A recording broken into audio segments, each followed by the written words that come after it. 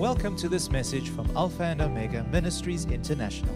We value the Word of God as an instrument of growth in our lives, using it to mend our ways, align our thinking, and ultimately bring restoration.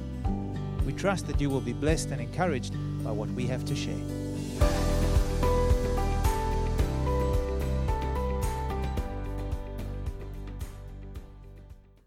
I'd like to start off what I want to share with you today by reading you a scripture. It comes out of the book of Acts chapter 4 verse 12, and it says this: "There is salvation in no one else, for there is no other name under heaven given among men by which we must be saved."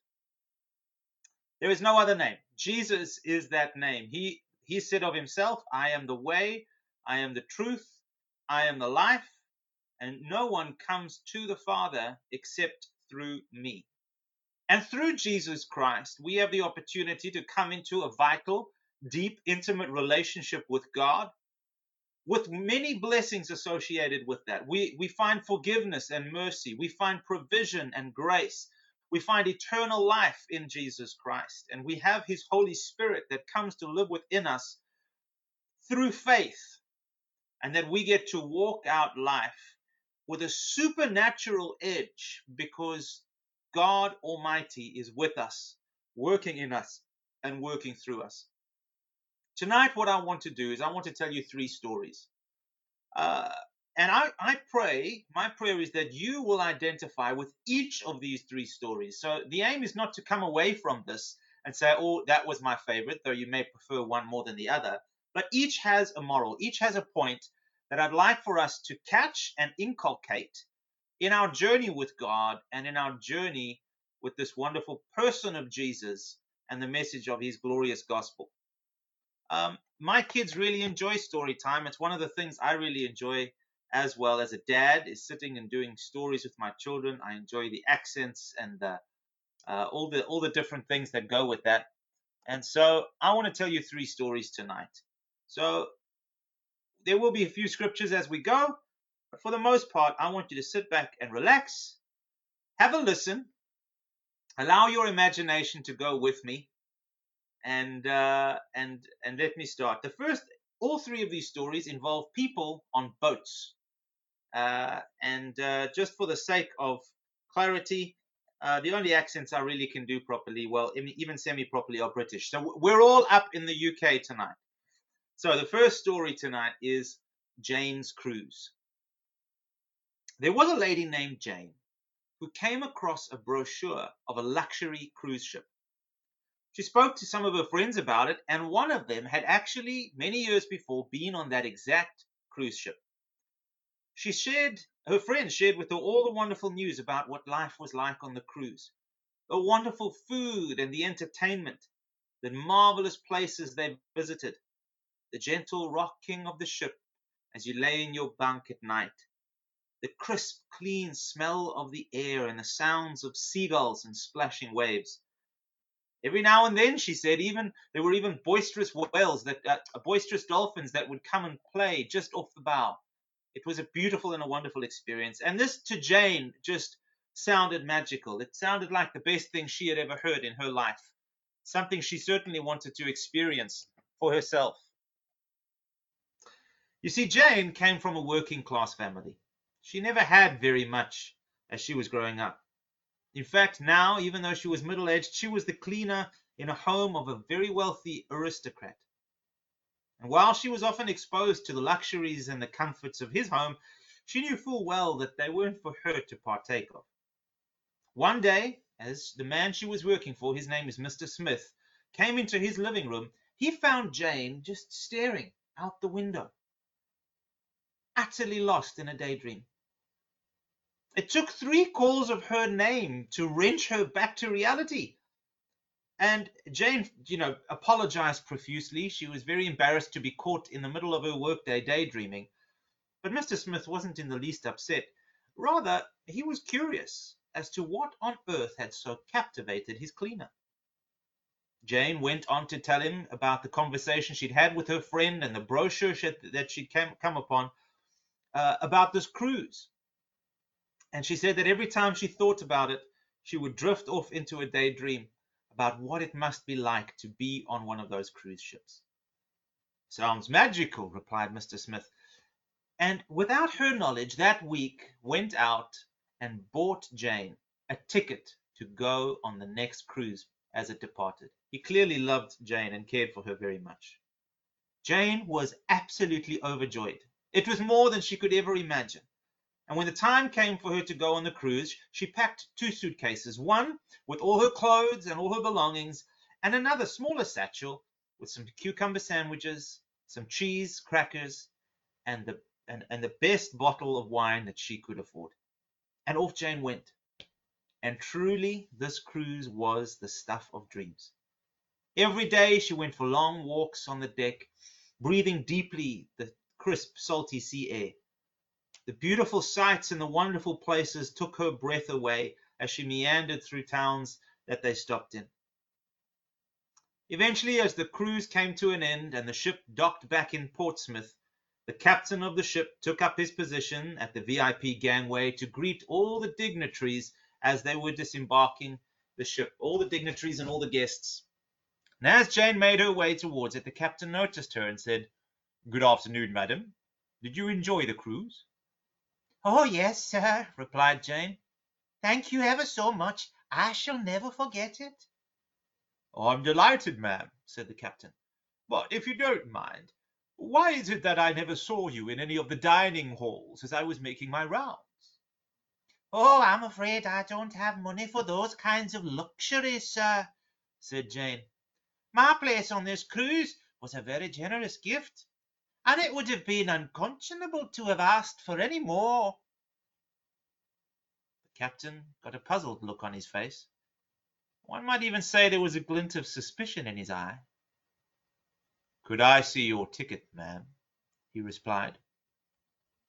Jane felt a wave of fear rushing over her. She knew she didn't really belong in these kinds of places, and she was about to be found out.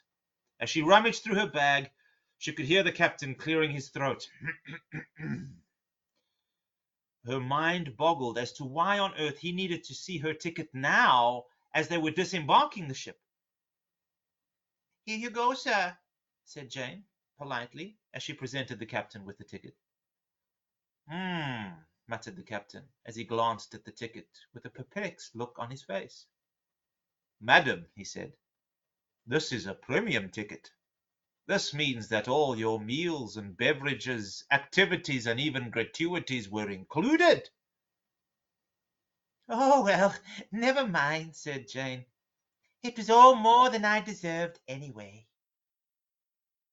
Now, this first story tells of a mindset, of a lack of realization that Jane had of everything that was included in this wonderful ticket that she had been given onto this amazing cruise ship. And many believers are like this today. We have little appreciation of how loved of God we truly are, and have a very shallow understanding of this glorious salvation that He has given us. The Greeks have a wonderful word for salvation. It's the word sozo. And this word is more than just to save, although that's included in it. But it's not just about being forgiven and someday going to heaven. It refers to being brought into a state of wholeness, of healing, of wellness, wholeness of spirit, soul, and body.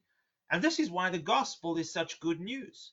The gospel, the good news of the kingdom that through which we can have salvation, sozo.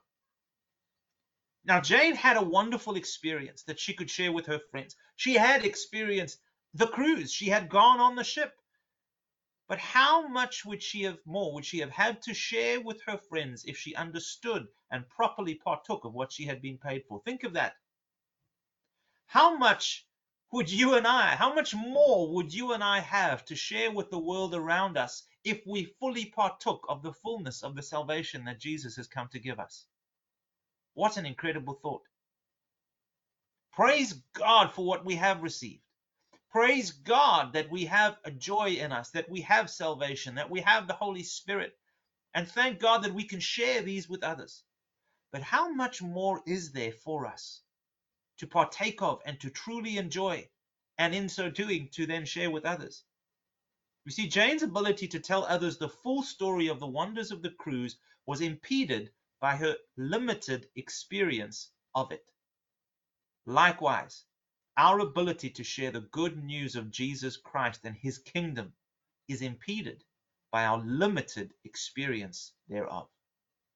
I want to say to you today, the moral of the first story, don't just settle for reading the brochure or getting on board and looking and seeing people enjoying things, but somehow thinking, oh, that's not for me. Somehow believing, no, that's for them. I don't deserve those kinds of things. Or that's just for those kinds of people. No. Healing, deliverance, forgiveness, restoration, spiritual transformation are all on offer and have all been paid for in full by Jesus Christ. Let me read to you the words of Peter in 1 Peter chapter 2, verses 3 to 4. He says this, that his divine power has granted to us all things that pertain to life and godliness through the knowledge of him who called us to his own glory and experience, by which he has granted to us precious and very great promises, so that through them you may become partakers of this divine nature, having escaped the corruption that is in the world through sinful desires. This idea of partaking of the fullness is what I really want to awaken in your hearts today, is what I really want to encourage you and stir up, that there is so much to partake of.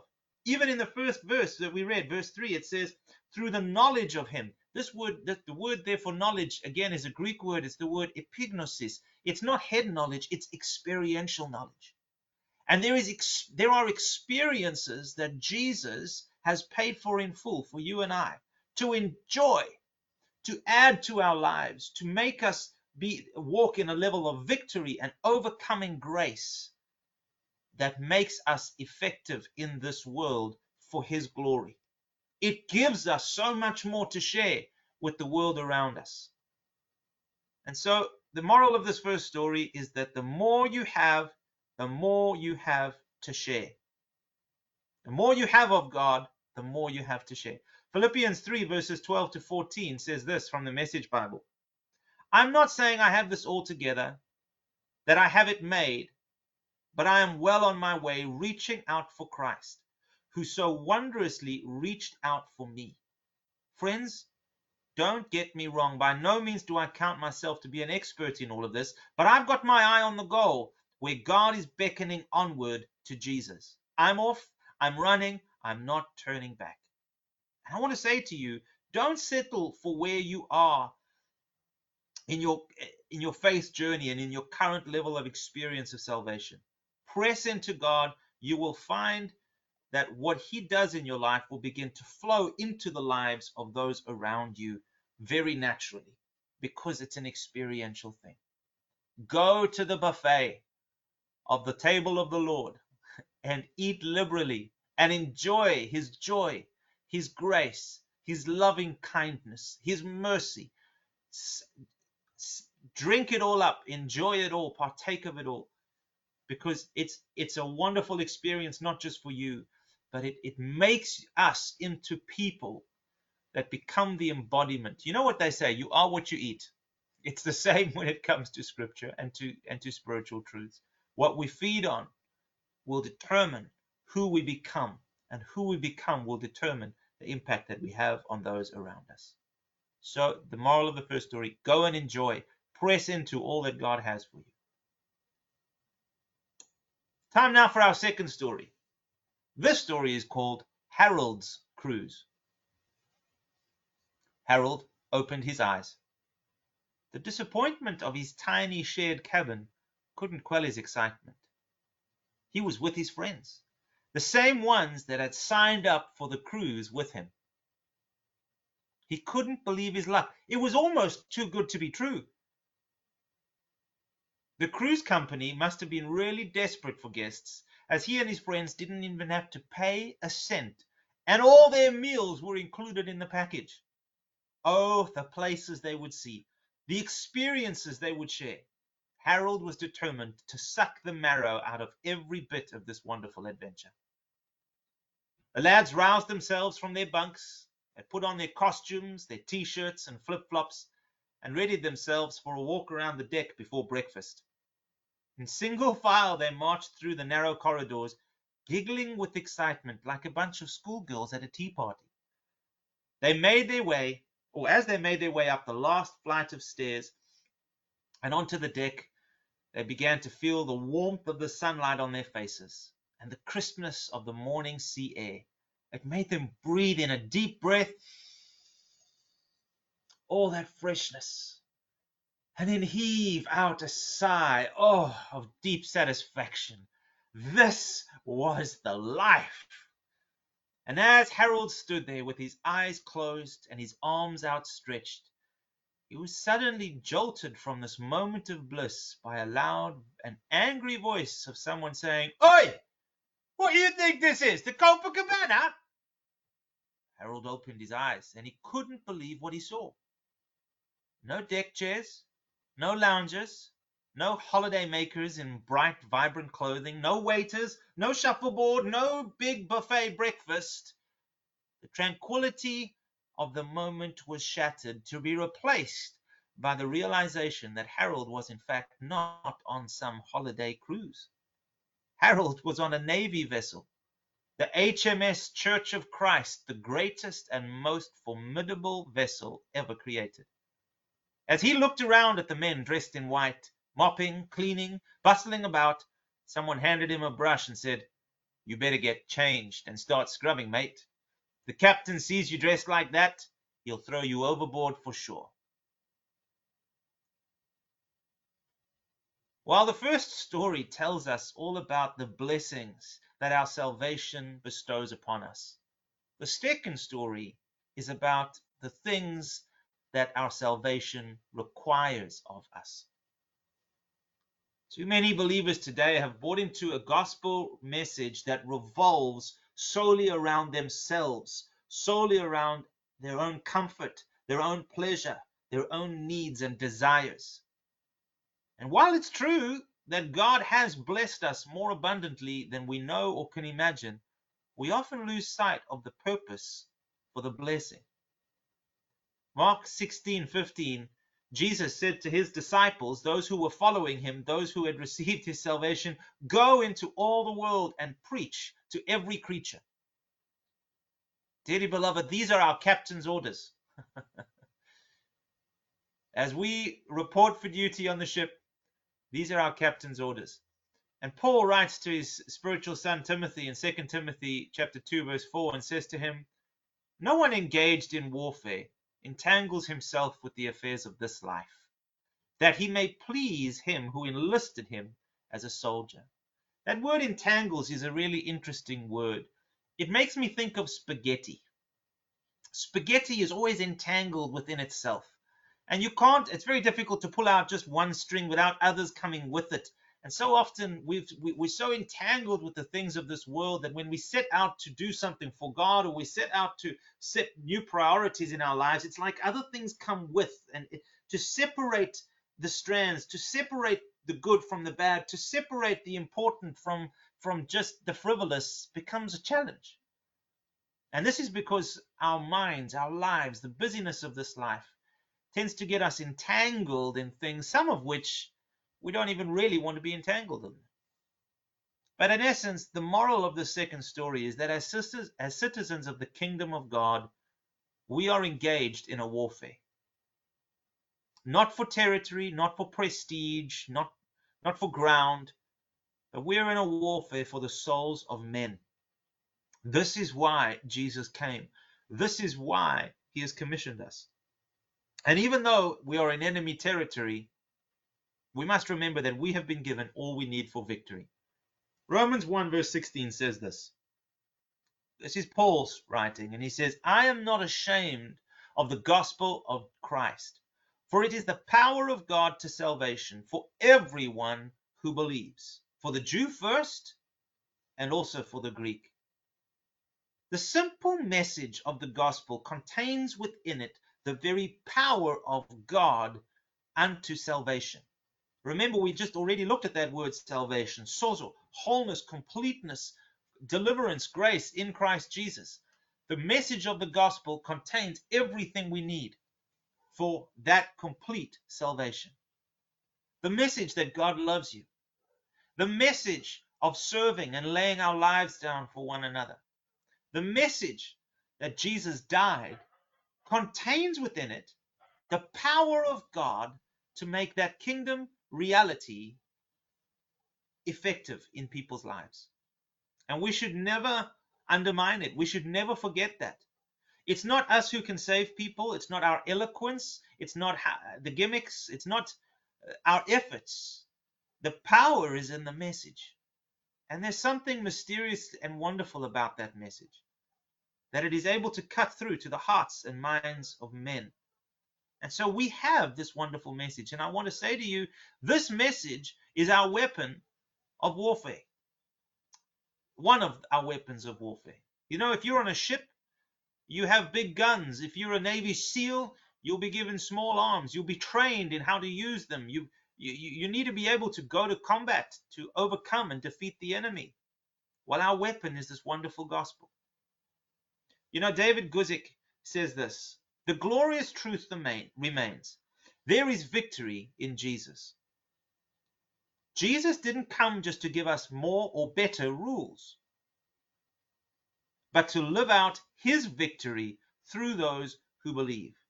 The message of the gospel is that there is victory over sin, hate, death, and all evil as we surrender our lives to Jesus and let him live out victory through us. Isn't that beautiful? I want to read that last sentence again. The message of the gospel is that there is victory over sin, over hate, over death, and all evil as we surrender our lives to Jesus and let him live out his victory through us.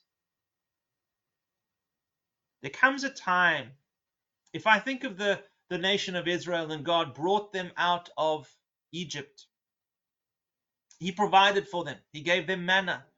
He gave them water from a rock. His presence was there by day and by night as a cloud and as a pillar of fire. But there came a time when they came into the promised land, and they had to take off their dependence. They had to take off this thinking that it's all about us and God is just going to automatically do everything for us, as if they were on a cruise ship, if you like. I know they were complaining about the food, but you get the picture, this dependence on other people or even God just to meet all their needs without lifting a finger. There came a time when they had to take off their flip-flops and their t-shirts, and they needed to put on their whites, their military uniforms, and they needed to go with and in and by the power of God to take the land. Little by little, they had to apply themselves. And I want to say to you, this is in essence the moral of the second story, is that although this gospel we receive, this message of salvation, gives us wonderful, wonderful blessings, it also makes demands on us and demands of us. And I think to forget that, to be distracted from that, to ignore that, means to undermine the whole purpose of the gospel. It's not just about you and me. It's not just about us having our needs met. It's not just about us having a good time and being blessed. The whole point of the experience of salvation is that we get to be transformed by it so that we can share it with others. And this brings me now to our third and our final story. You may have gathered that the first two stories were fictitious. This third story is a true story. I found the story on a website called creativebiblestudy.com, and it's called A Voice Above the Waters. And I want to read this for you now. The sinking of the Titanic has become one of the most talked about tragedies of the past 100+ years. And yet, how many of us have heard the name John Harper? He was a young widower at the age of 39. He set sail on the Titanic along with his 6-year-old daughter, Annie, nicknamed Nana, and his sister, Jessie W. Leach. He had been invited to once again cross the Atlantic to preach at Moody Church in Chicago, Illinois. After answering God's call to preach at age 17, this young Scottish pastor shared God's love wherever he went, including on board the Titanic. On that night of April 14th, 1912, as women and children were being herded into the 20 lifeboats after the iceberg had pierced the side of the Titanic, John Harper placed his little girl in number 11, making sure that she and his sister were safe. Then he raised his voice above the threatening waters to anyone who would listen as he shared the gospel from Acts chapter 16, verse 31. Believe in the Lord Jesus and you will be saved, you and your household. In those last hours, as the ship continued sinking, John shared the hope found in Jesus to as many as would listen and prayed with those who would receive. Eventually, he found himself plunged into the frigid waters, but even then he grabbed hold of a piece of floating debris and continued raising his voice above the waters to share Jesus with those perishing. 4 years later, when survivors of the Titanic gathered in Canada to share their experiences, one young man stood and shared that he had heard the voice above the waters. He too had been in the icy waters as John Harper floated close enough to him to share the gospel not once, but twice. He became John Harper's last convert. Not only did Pastor Harper share the life-giving gospel, he also gave his life vest away so another could live. John Harper may have drowned in those icy waters over 100 years ago, but he did not perish. And because of his voice above the waters, others heard the gospel, and they too were saved. John's little girl and his sister survived and were among those rescued by the Carpathia. A group from Moody Church traveled to New York and made sure that their needs were met and they could return to Scotland. Annie grew up and married a young pastor. She went on to be the longest living Scottish Titanic survivor, dying in 1986. Over 100 years have passed, and John Harper's first church he pastored, now known as Harper Church Glasgow, still proclaims the truth John passionately shared that night. Believe in the Lord Jesus, and you shall be saved. As inspiring as John Harper's last hours are, it was his daily life following Jesus that led to his strength of faith to face that night.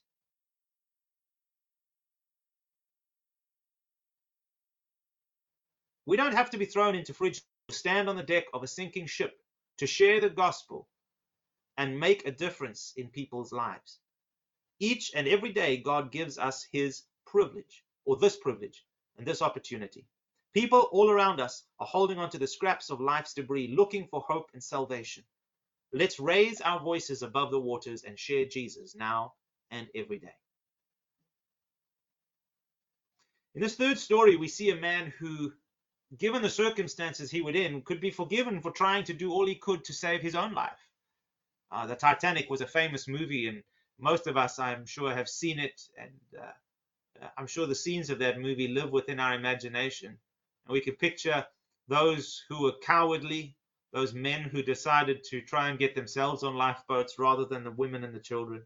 But here we see, because they cared for themselves, they cared for their own lives, they cared for their own well-being. But here we see the very antithesis of that.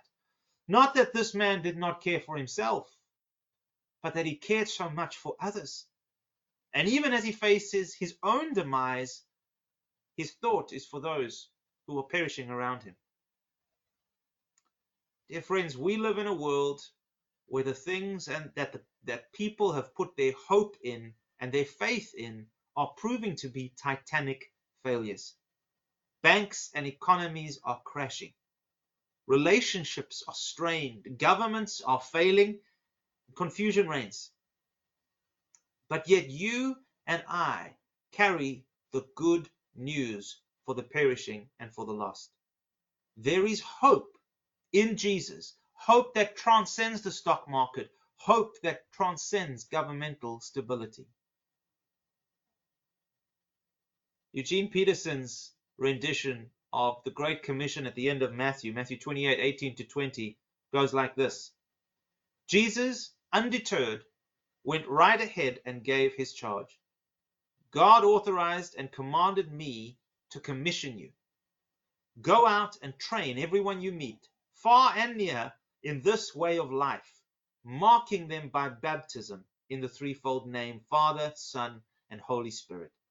Then instruct them in the practice of all I have commanded you. I'll be with you as you do this, day after day, right up to the end of the age.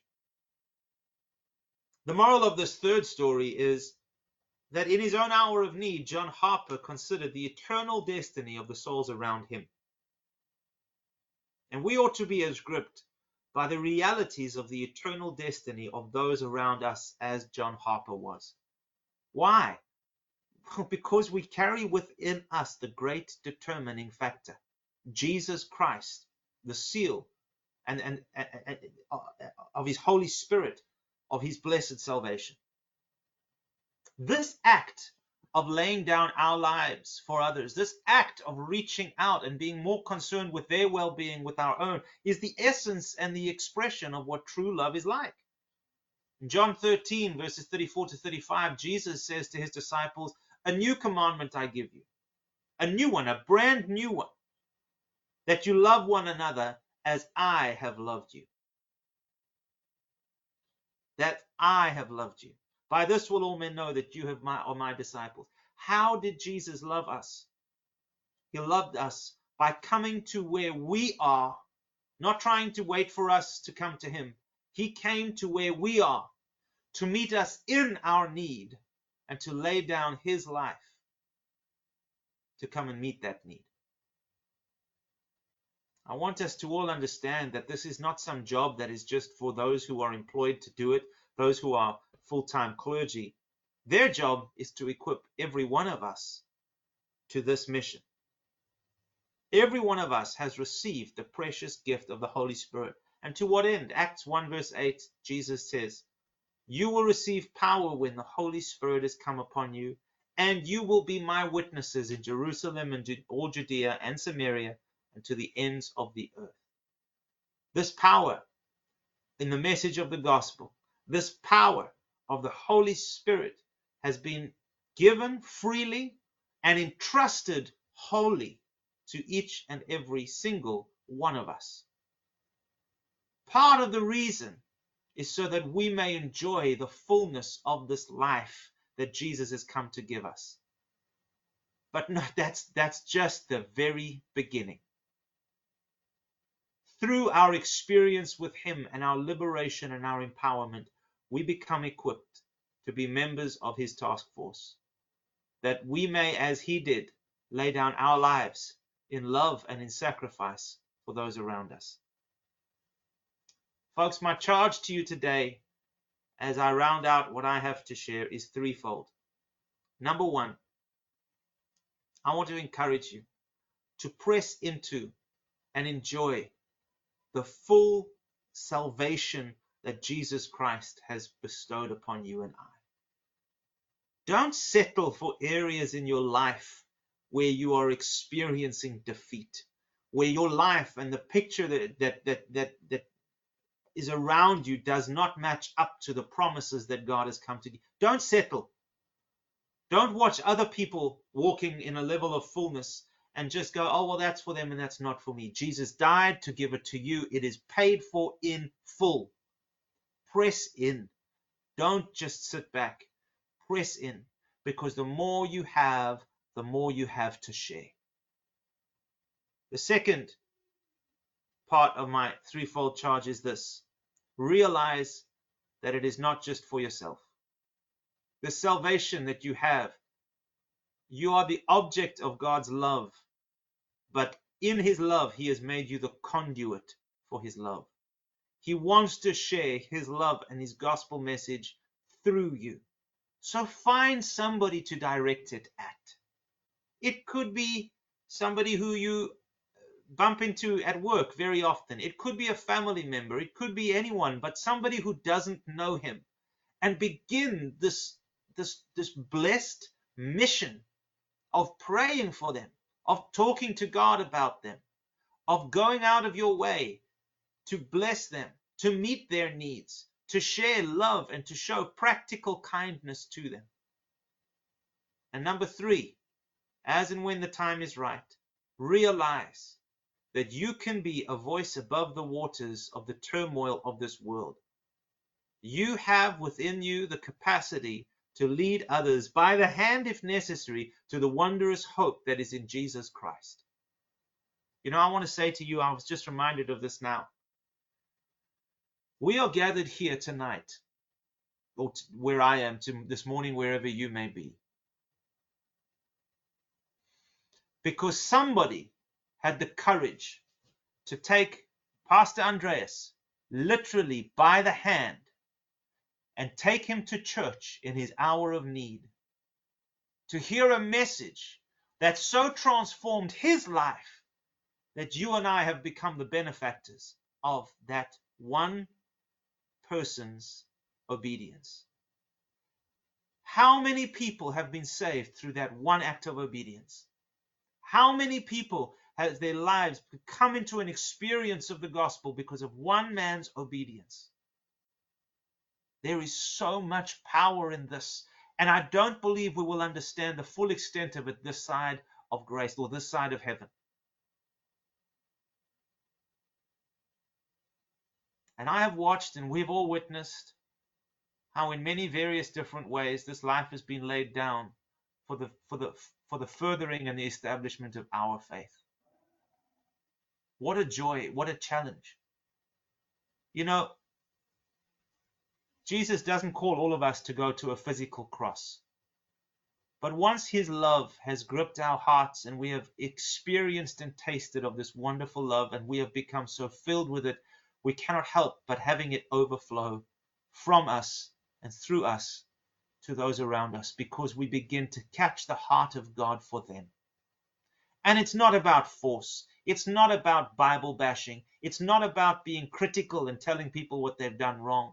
It is about laying down our lives for them, simply because they are the object of God's love, as you and I are. And so, blessed ones, I want to pray that all 3 of these stories will resonate in your heart tonight. Press in for the fullness of what God has given you. Realize that that fullness places demands on you and I, that we do not have the privilege of just shirking off. And as we embrace those, may we be willing to lay down our lives to meet the needs and to bring others into this glorious kingdom, and to share this powerful gospel with them. My Heavenly Father, I pray that each one who has listened to this message will be gripped, Lord God, by the realization that there is so much more to this life and to our wonderful salvation that we are experiencing now, both in our own lives and also, Father, through our lives into those around us. You have called us to a wonderful mission, a blessed mission. You have filled us and equipped us with everything we need for victory.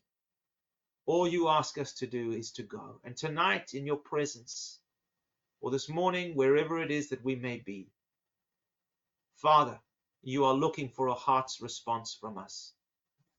And Lord, in this moment, we respond. We say, Lord, here we are. Send us. Here we are. Here I am. And if this is your cry, say it out to the Lord this moment. Say, here I am, Lord. I am yours. Fill me and send me. May I be a vessel used for your glory and for the furtherance of your kingdom. You have blessed me with such wonderful salvation. I realize this is not just for me. May I see those around me through your eyes and be willing to be the conduit of your grace, of your love, and of the power of the gospel of salvation to them. May I share freely and willingly from the abundance that you have poured into my life. So Lord, give us boldness. Give us the awareness to see the opportunities that exist around us. Allow us to catch your heart and to look at those around us with love and deep affection as you look upon us each and every day. And may that love from deep within well up, Lord God, and drive us on, inspire and motivate us, Lord God, to find ways to reach out and to share the wonderful news of your salvation, Jesus. We commit this message to you tonight. We ask you, Holy Spirit, to continue to minister to our hearts, to make it life and light to us, that we may walk in it. In Jesus' wonderful name. Amen and amen. Thank you for listening to this message. For additional resources or more information about this ministry, come and visit us at alphaomegaint.org.za.